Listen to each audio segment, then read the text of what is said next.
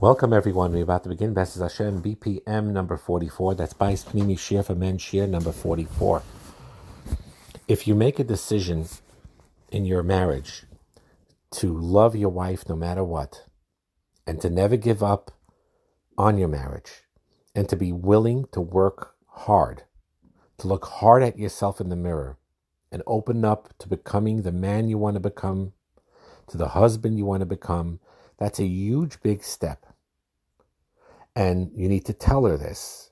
But when you tell her this, maybe you don't tell her right away. First, make those internal changes and behaviors, start like that. But ultimately, as you are growing, you get to tell her this face to face, not when you're in an argument and not when emotions are high, but to let her know that what you're going to tell her is important. It has to be genuine from the heart. Real truth, emes lamitoy, because you're really internalizing it and this is what you want to do, that you're making a commitment to become a better husband to her. You're doing this not just for her, you're doing this for yourself because you know you need to become a better human being. And this is something that ultimately will give a big roshim on your wife. If not now, she'll realize it later, but it needs to be the truth. That you love her, and no matter what, you're not giving up on striving to become a better husband. She needs to hear it from your mouth and sense that your heart really is there too, that you're totally in what you want to do in your marriage, and you're willing to work on things, you're ready to work on things, and you'll never give up on it, and you say it like you mean it because you really truly mean it. And if you really do, a woman's need for security and assurance is very high priority for her. She wants to believe you, and she wants you to believe that you love her and that you'll always be there for her. But so you need to tell her this. But what's important is, especially with marriages that are sort of okay or less than okay, when you make up your mind to do this and you commit to her and to the marriage, recognize that nothing is going to change initially. And it could be she heard this stuff before. She may even be cynical. Yeah, you said this 10 times already, 100 times already. Why should I believe you? You always say, I'm sorry, and then you do the same thing again. You're going to give me that line again. I'm not buying into it anymore. So when she does say that, don't try to sell her. Don't try to convince her. Because she's been hurt before by those continuous behaviors that cropped up again. So you don't do it. This time you're more sincere and you're real and you're taking action. Don't try to convince her. You smile gently and say, you'll see, I'm doing this. I'm committed to grow. And I need, please give me a little time, give me a little slack. It won't take long before you see how I'm truly committed to the real change. But the key really is not to convince her, but to be sure yourself, to put it in your head to be sure yourself. It's fascinating. There was a guy called George Washington Carver. He is a person who patented 268 different uses for a peanut. Besides peanut butter, which he didn't invent, but everything else, there's 268 different ways of using a peanut that he patented. And he said a line as follows. He said, anything will give up its secrets if you love it enough. Now, the peanut didn't love him back. He loved the concept of the peanut. His intense, unwavering, long life commitment to it, he decided, you got to be a little crazy to be inventive like that. He picked the peanut, zoomed in on it, found 268 different uses of it, patented it, and millions of people eat peanut butter and jelly sandwiches every day. And his one-way commitment changed the outlook of the world and the industry. Because he focused on it, again, anything that will give up its secrets if you love it enough. And the one-way commitment that he had changed things. And your one-way commitment that you have to your wife and your marriage can change your inner world, can change your overworld world, could change your world, your wife's world, and your children's world forever and ever. And that's such an important thing. You need to realize people who get divorced once are likely to get divorced again, or sometimes twice, 3 times. What's a common denominator? Very often, and the truth hurts, but very often it's them themselves. They need to work on themselves. Doesn't always happen that way, but someone who experiences this needs to think about that. And commitment to your wife and making your marriage work is much less expensive and much less agmas nefesh than divorce and alimony and child support that will increase your monthly expenses, will increase your overall agmas nefesh, your loneliness, and so on and so forth. So the key really is when, as long as there's hope to work through it, you work through it, and that is something to really, really, work on hard. Because when you try to escape a marriage, we're not talking about abusive situations like we explained, but when you try to escape a marriage that just simply needs real midos correction, you're sort of giving your kids permission to divorce when they get married. You can't tell them not to do something that you did. There's no moral authority with your kids on the subject. And they'll discount what you're saying, unless they realize whatever the matzav really is, if it's exceptional. But the key really is, in general, the default mode is to realize that it's a working on a character. And this will lead us to a point that we're going to talk about for the rest of this year, and maybe the next year as well. And let's discuss it as to imagine you have a car. I'm giving you a car here, and it's the only car you will ever have, ever. You will have to have this car. You cannot trade it in with any other car. This is the only car you will have for the rest of your life. How will you treat that car? Would you take care of it? Would you invest in it, keep it serviced, protect it from harm, or would you abuse it and take it for granted? How much time, if this is the only car you could use, how much time will you be spending looking at other people's cars online or new cars in the showroom? You wouldn't look at it at all. Why? Because it's a waste of time. If there's no other legitimate way of getting another car, this is the only car you're allowed to have and can have, you'll learn to be content with what you have and make the best of it and appreciate it and love it. And as a matter of fact, if you took care of it well enough, someday it could become a collector's item and others will envy that car you have. Collector's cars, really valuable ones, are cared for from the time they leave the showroom until they reach their ultimate destination in museums and so on. The same idea is with your wife and with your marriage. If you commit to her forever, stop thinking about other women or the possibility of other women that you don't have, and you just put in the time and the warmth and the love that she needs, you will be able to transform and heal your marriage and heal yourselves. And that is an extremely important yesod. There's a concept called burning your ships, to eliminate your escape routes that exists in your mind or in Facebook or on the other side of town where you are open to other things and you're sealing them off. You're sealing off other relationships where now your wife is the only source for the romantic love, as you know, for a true male-female relationship. She is the only address. And this idea is called burning ships. What does this burning the ships phrase come from? There was a Spanish traveler, his name is Hernando Cortez. He landed in Mexico in 1519 with a few hundred men, 11 ships, and they wanted a plan to seize the treasures of the Aztecs. They were the Indian tribes that lived there. It was a tremendous civilization then, with thousands upon thousands, maybe even million people. They were outnumbered by an army, and armies came to try to conquer them, and they always lost. But Cortez succeeded in conquering them. How did he do this? Out of the blue, as they were leaving their ships, landing on Mexico, he said 3 words that changed everything. He said, "Burn the ships." His men thought, what burning our ships? What, are you kidding me? That's suicide. He said, burn the ships.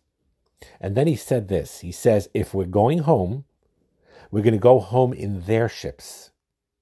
And with that, Cortez and his men burned their own ships. So once the ships were burnt, they had no other alternative. The alternative was removed. They became committed because it wasn't like either I win or I go home. It's win or I die. Win or I'm never getting home. That's very, very different. There's no turning back now. There's no alternative. There's no escape. It was a very controversial, brave, you could say crazy idea to burn your own ships that brought you here. But that created this concept in the mentality of his men to be 100% committed, sort of like until death do us part type of idea. And this is how you need to view your marriage if you want it to survive and thrive.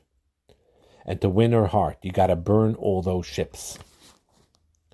And the way we have these coping mechanisms because we are smart and we have a desire to survive and we need hope and alternatives and way outs if other things fail. But what happens is, you get married, you're optimistic, you think she'll be perfect, she'll exceed your expectation. But in reality, there's a thing in your brain that tells you, maybe she's not perfect. She has a mind of her own. And you realize this soon. She wants her own life. She's not crazy about you as she once was. She's not ready to have sexual intercourse and intimacy with you every time you want it necessarily. And then what happens is when that takes place in marriage, you create alternatives in your mind. That's your second choice now, your escape route. It's called the grass is greener on the other side route. That if she were to die or so whatever, I'll probably do X and so. Those are those men's ships we're talking about. And they're our way of coping that if things get tough, I have that escape route. If she bails, there's a fallout position, I have an emergency, alternative. You may not think I have a ship, but if your marriage is trouble, you'll find your ship and you won't burn it. And that's the problem. You need to burn that ship. There's no other alternative. And that will give you the focus to actually work on what you really truly need to work on. The idea of comparison is very unhealthy. Do I measure up? Do I have what it takes? Am I up for the task? We are plagued by those questions all throughout childhood. And when we become self-aware, or a bully bullies you in school, or whatever it is, you see there's a kid in your grade that ran faster, jumps higher, throws further. You start comparing. And you see you're golfing, and you see someone has an amazing swing. You're jealous of him. Guy has a $200,000 car. You're jealous of him. The guy has a beautiful woman with a low-cut dress on his arm prancing around. You're jealous of him. You want the best. You want what he has. And so on and so forth. And what we do is we paint these pictures in our mind that in order for us to feel validated and good, we need to own these things. We need to have these things. We need to have visions of what other people have and bring it into our reality. Those visions become our ships that do us terrible damage until we burn them. Basically, the concept is that men, husbands, our ships are our way out if really things get really tough. That is what we do. When a man's marriage is in trouble, and he says there really isn't any other woman out there, he's lying. There is another woman out there. It could be a real woman. It could be an imagined woman. It's that ship that pulls us. That we need to burn that ship. We need to torch it. And because otherwise you'll be fishing around trying to find maybe this ship is good for me. Now, for many men, it's the litmus test of whether you have that other ship or whether you have that other thing that you need to burn is not whether you actually had a physical or an emotional relationship with another woman. It is whether there's a name to it, whether there's an ideal to it. That itself is a ship that could cause you to escape and not focus on what you really need to focus on. Marriage only works when it's exclusive. This is true.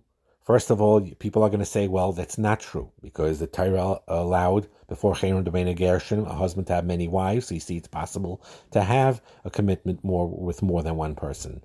Number one is once HaKadosh Baruch Hu put that into the world, it's spread through all the world now, not just Ashkenazim, but Sfardim as well. And even in the Gemara, it was rare for people to have two wives. That wasn't the derech for hundreds and thousands of years, showing us that the Ratzon Hashem for thousands of years in the Torah based is that marriage only works when it's exclusive. One man, one woman, period. You cannot share your love with anyone else other than your wife, that one person, period.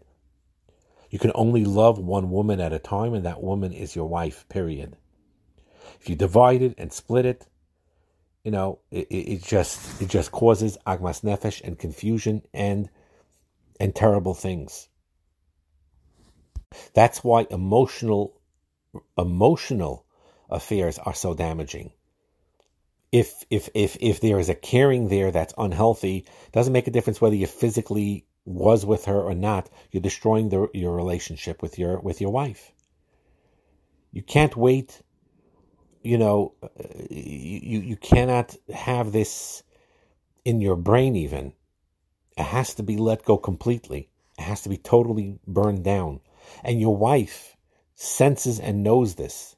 If she senses and knows if you are flittering here and there with other types of escape routes, or she knows and senses that you are committed to her.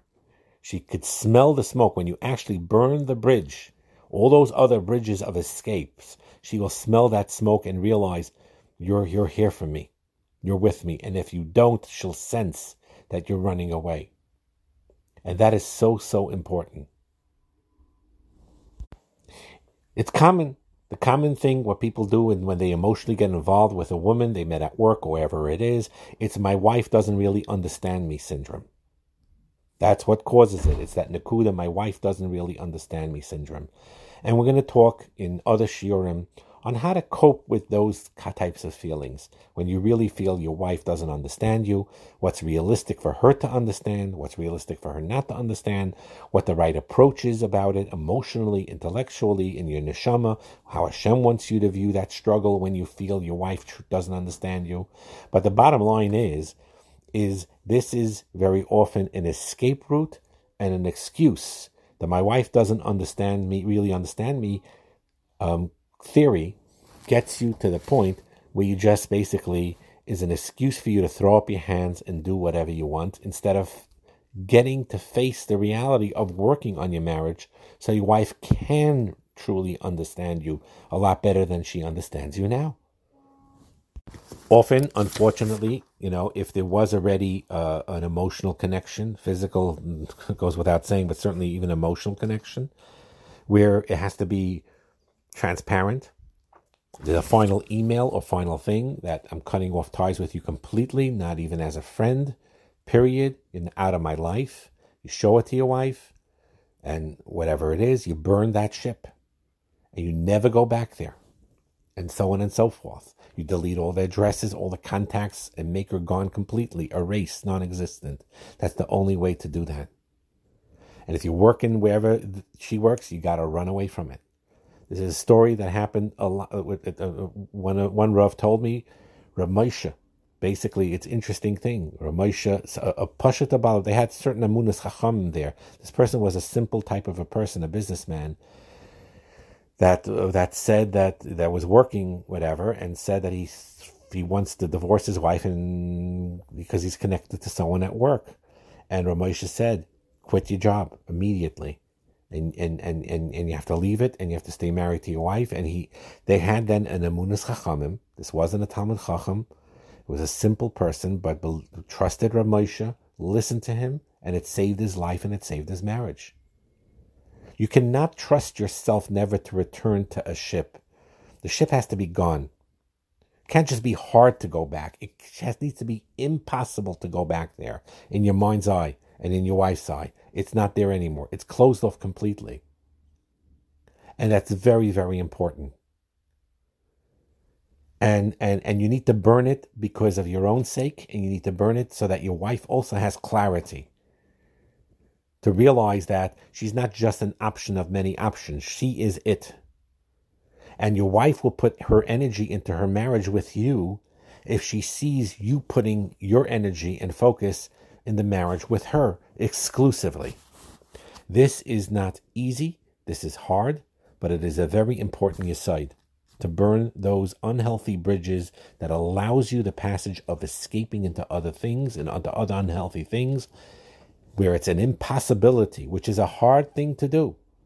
But you do it. You burn those bridges, and there is where you see the biggest refuah and the biggest Yeshua for yourself, for your wife, for your children, for your whole mishpacha. Bracha and atzlacha.